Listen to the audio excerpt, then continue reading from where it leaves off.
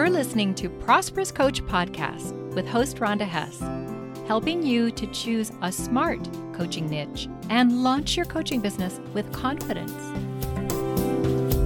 Hey coaches, this episode is a short and eye-opening episode. Find the show notes at prosperouscoach.com/130. The other day I was helping one of my VIP clients set her fees for her signature program, and our conversation inspired this episode. I have noticed that anything having to do with money, income, fees, it brings up old emotions.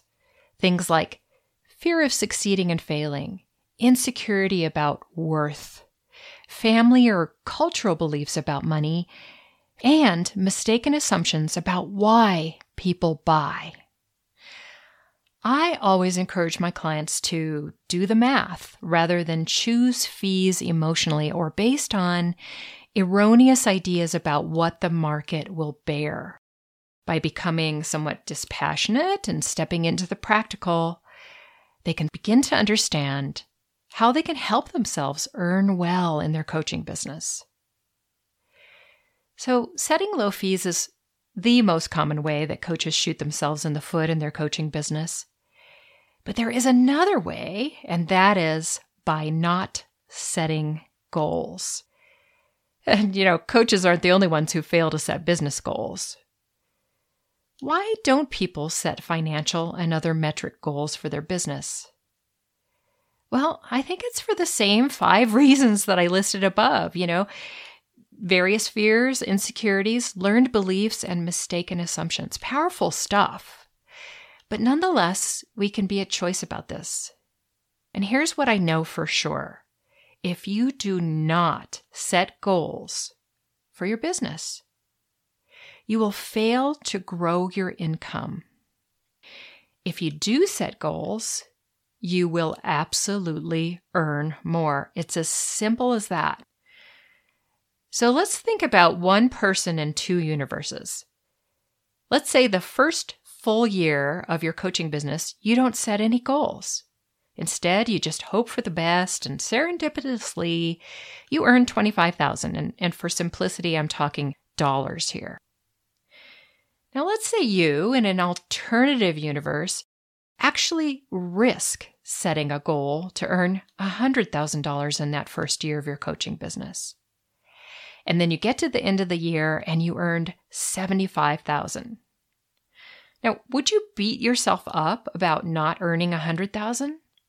No, you'd be thrilled that you earned $75,000. And you'd be inspired to consider what worked and what didn't work in your strategy. So that's the whole point to goals, y'all. It's not to beat yourself up if you don't make the goal. Hardly anybody makes their goals. The idea of goals is to stretch yourself and to think through how you're going to make that goal.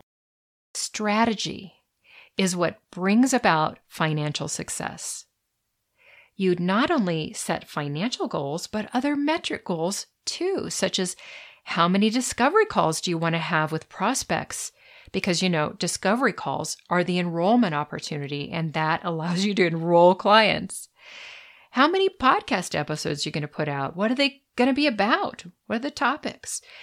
Things like that. Goals of all sorts will give you a path to follow and show you where your opportunities are, as well as what you did well.